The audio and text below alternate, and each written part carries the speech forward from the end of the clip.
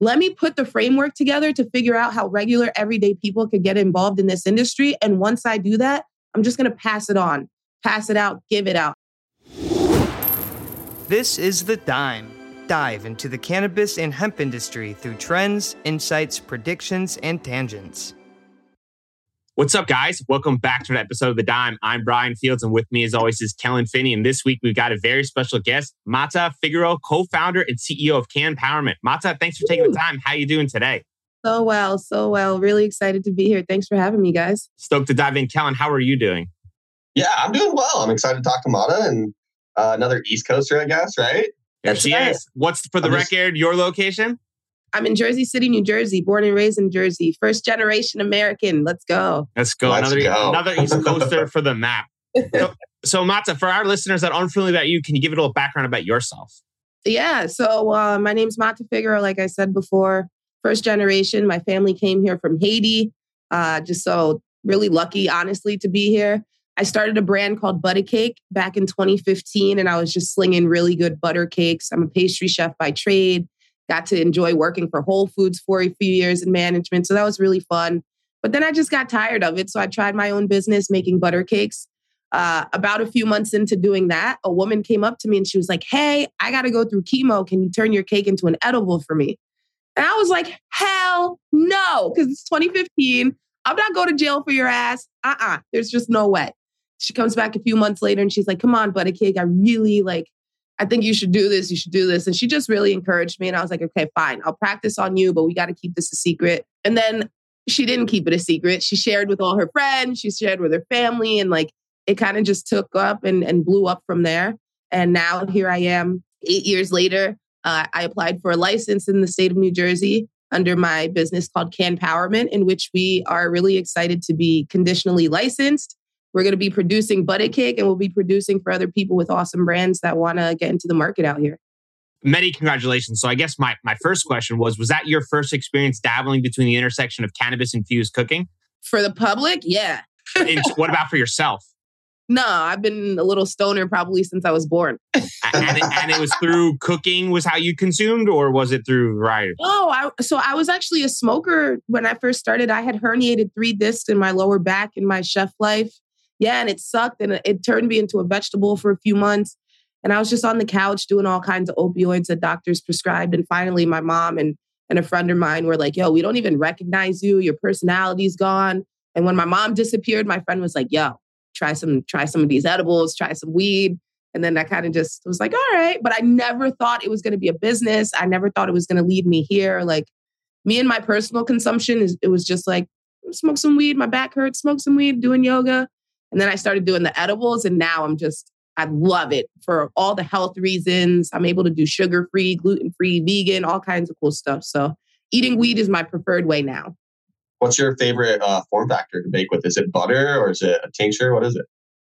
Ooh, honestly, the more that science continues to develop really awesome ways for me to infuse, the more excited I get. I recently came across a company called Azuka, and they do like sugars and all kind of cool things like that. So I feel like lately these days, that's been my favorite thing. And how like for new consumers that are trying to get interested but are petrified of, let's say, the infused coursing, how do new consumers can feel comfortable kind of adapting the new space? I would say do your research. Make sure you talk to your chef beforehand if you have access to that person. Always start low and slow. I don't care how good it tastes. Have some self-control. Take a little bite. Wait 20 minutes. See how you feel and take it from there. So what other products are involved with ButACake? Obviously, we got the grand reveal on the naming behind that, which was definitely one of my questions. But what other products are in the arsenal? So ButACake, shockingly enough, our number one seller are our gummies. We have a new form factor out into the market right now. It's just like the Listerine strips. You put it on your tongue and it starts to dissolve and you get an effect. So that's just really, really fun. We're doing it with hemp-derived Delta-8 right now while we wait for the license to come through so that we could push it into the market with straight up THC the way everybody wants it. How did that idea come to be? So in New Jersey, they decided to make their regulations for the adult use market so that we can't have baked goods. I'm on a special task force to change that, by the way. So new rules are on the way. Thankfully. But when they said no baked goods, and I was like, well, damn, I guess there's no ButACakes for New Jersey. What else am I going to do? And I just wrecked my brain back and forth. My childhood friend since third grade, Jimmy, he's also my business partner. And he's had incredible experience in consumer packaged goods with a company out in Germany. And then when I told him like, yo, we got no baked goods, but I really love doing my tincture. I really love doing my oil spray. Let's find something cool that people could use through the mouth. And that's how we landed on the strips. So why no baked goods? Because then you got to get the health department involved. In New Jersey, every municipality works as its own state. So now we're talking about the CRC dealing with 500 and something different health departments on top of the health department for the entire state. So it's just a lot for them to try to handle when they're just trying to open up the market to begin with. So that's why. I like how understanding you are about it.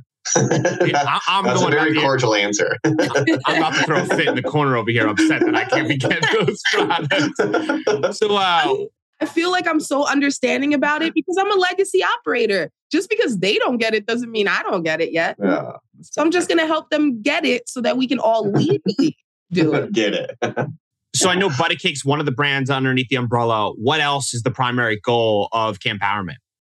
Honestly, we are looking for underrepresented individuals. We're looking for the little guys. You know, the MSOs, they could do the cookies and all that good stuff. But we are really just looking to empower people that thought that they couldn't do what I'm doing right now. And people that don't have $2.5 million to get a license. You know, we really want to just lower the barriers of entry so we can make some field gummies or some Kellen cakes, whatever. I like it. I know one of your missions is diversify the products on a retail shelf. Can you kind of expand on that?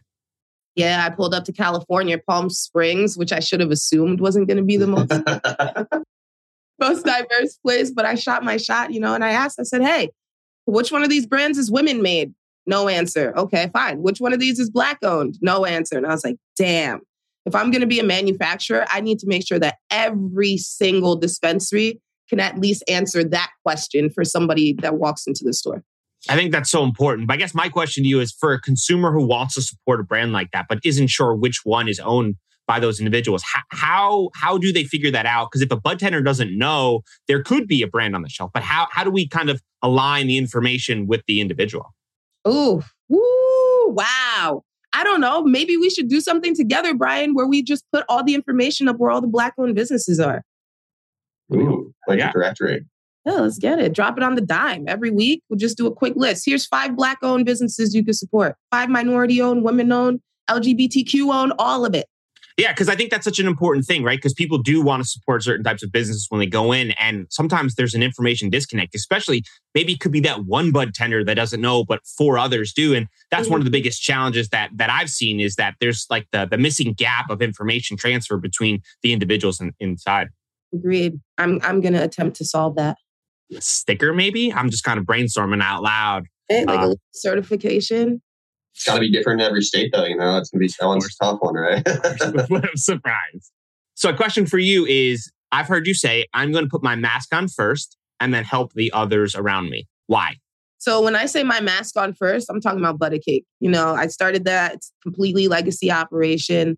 And not for nothing, being a legacy operator is hard as fuck. You cannot walk into a bank right now with a duffel bag of $200,000 of cash saying, okay, I want to buy a house now. I want to buy a car now. Like life right now, the way it is not what it used to be for legacy operators back in the day. And so for me, it really just means like, let me put the framework together to figure out how regular everyday people could get involved in this industry. And once I do that, I'm just going to pass it on, pass it out, give it out. I'm not interested in gatekeeping.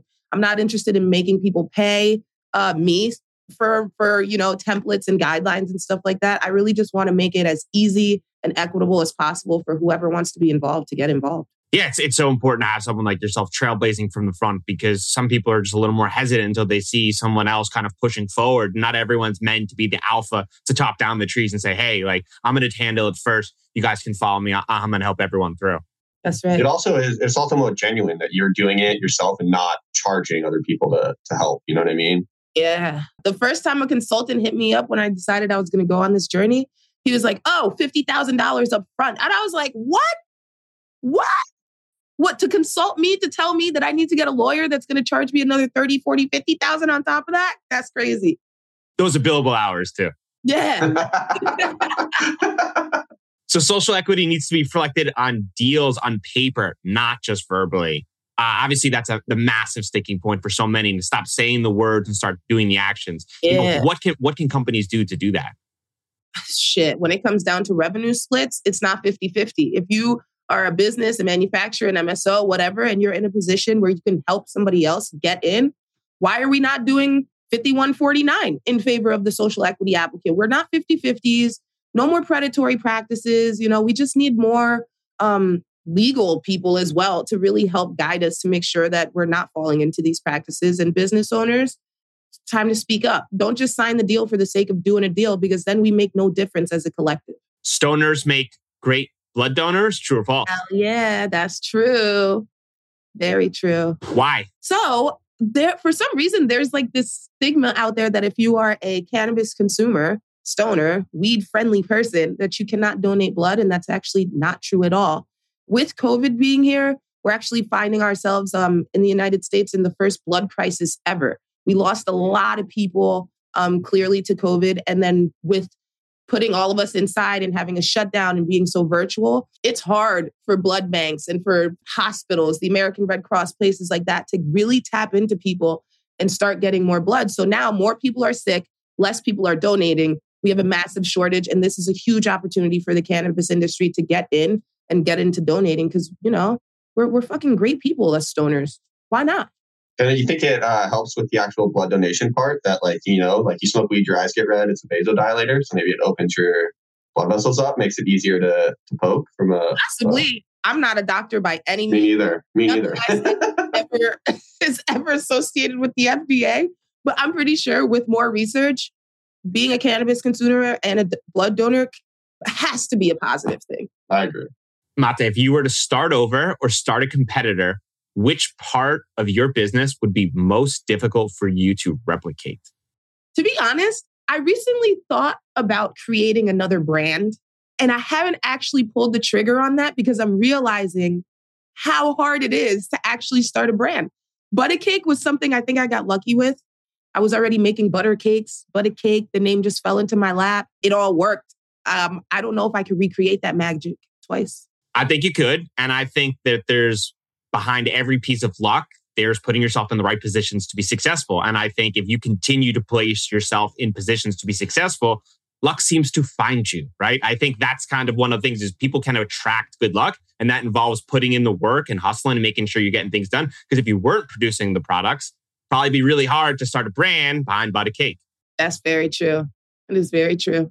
What is one product request that you get a lot, but you'll never build? Oh my God. Like these designer bong cakes or something. I'm not a cake decorator by any means. There's like this trend going on where people are decorating cakes and physically turning them into bongs so you could smoke your birthday cake. Please don't hit me up for that because I'm never doing it. What about a wedding cake? No. I did see the bong cake. That looked just outrageous. Do you share that too? Or is it like a one hitter for like one person just like hits this? Yeah, I would imagine if it's my birthday and my cake, it's a one hitter. But yeah, cake decorating that's the no for me. I don't like decorating. What is one factor statistic operating in the cannabis industry that would shock other individuals? I don't think I know a stat that would be shocking to the industry because I feel like this industry is so new. Everything that we're doing is either so shockingly good or so shockingly bad. What's the future roadmap? The future roadmap? Man, I'm hoping for interstate commerce. Near term, interstate commerce would be awesome, especially on the East Coast. We see California and Washington figured it out. So it would be awesome to see, tri-state, New York, New Jersey, Pennsylvania. Let's throw Connecticut in there as well. They're coming online. If we could get some interstate commerce, that would be sick. And that would set us up for an even better future when federal comes. Agreed. 20 years from now, we will look back and say, that was barbaric. I can't believe we did that in the cannabis industry. What is that? 20 years from now, I'm going to be like, I can't believe I paid a municipality $20,000 for a non-refundable application fee for me to even operate there. That's crazy.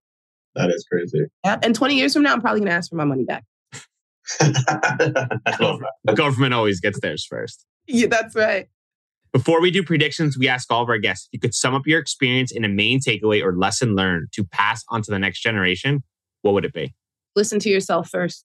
Listen to yourself first. I feel like if I had listened to the people that are the most important in my life, my mom, my dad, my siblings, if I really had listened to them, I would have went to college. I would have got a 4-year degree. I'd be sitting behind a desk working some 9-to-5 corporate job that I freaking hate.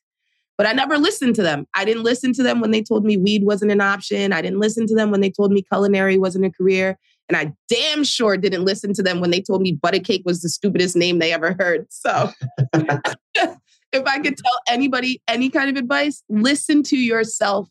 Follow whatever it is that you want to do. Everybody else that doesn't agree, they'll either find out later down the line that they should have given you better advice, or they just won't be involved and you'll be happy anyway. Love it. Prediction time.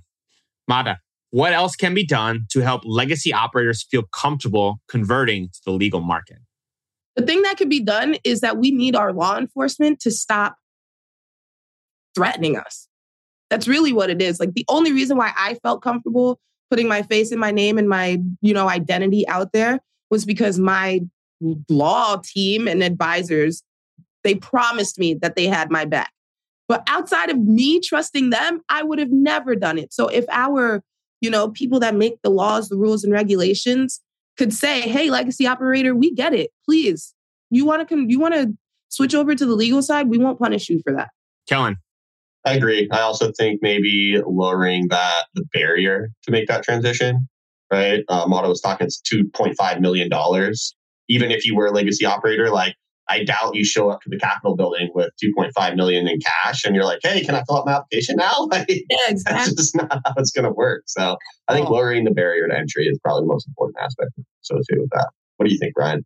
Yeah, I think that there's so many different things that maybe could be helpful, but it's so hard to tell because each person feels differently and each government operates so differently. So I think kind of making it easier for people to understand how the situation operates, right? Instead of having to pay these massive fines or licensing opportunities to the government in order to submit your application. If we can lower the barriers of entry to make things easier and cleaner for people to understand how to operate, I think it'll help people feel more comfortable. I think one of the reasons a lot of people feel distrust with governments is because they don't trust them because they don't really operate the way we think that they should. And maybe that's a personal approach. But at the end of the day, I think that's going to be a big challenge. And hopefully we can find ways to overcome that, to allow people to continue to move in the right direction. That's right. That is absolutely right. Also, I'd like to say that there's no correlation between legacy operating and being wealthy. So people think that for some reason that, like, if you're a legacy operator, you've been selling drugs illegally for so long, weed specifically, that you're like super freaking rich. It's not really the case. Only like 2% of us are probably that rich. So Matha, for our listeners, they want to get in touch, they want to learn more, and they want to buy ButACake products. Where can they find you? Oh man, I'm all over the internet. Instagram, Twitter, ButACake. It's BUTA cake. We're on ButACake.shop for the legacy stuff, ButACakeWellness.com for the legal stuff. You can always Google me, Matha Figaro. I'm everywhere. We'll link it up in the show notes. Thanks for taking the time. Awesome. Thank you, guys.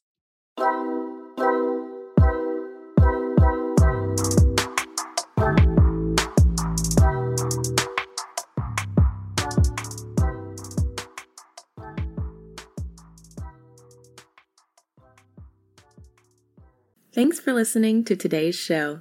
To check out more great cannabis podcasts, go to podconnects.com. Here's a preview of one of our other shows. Hi, I'm Gary, and I invite you to discover the Cannabis Podcast, a bi-weekly podcast focused on a Canadian's cannabis culture. I would be the Canadian, and my cannabis passion and culture has been building for 5 decades.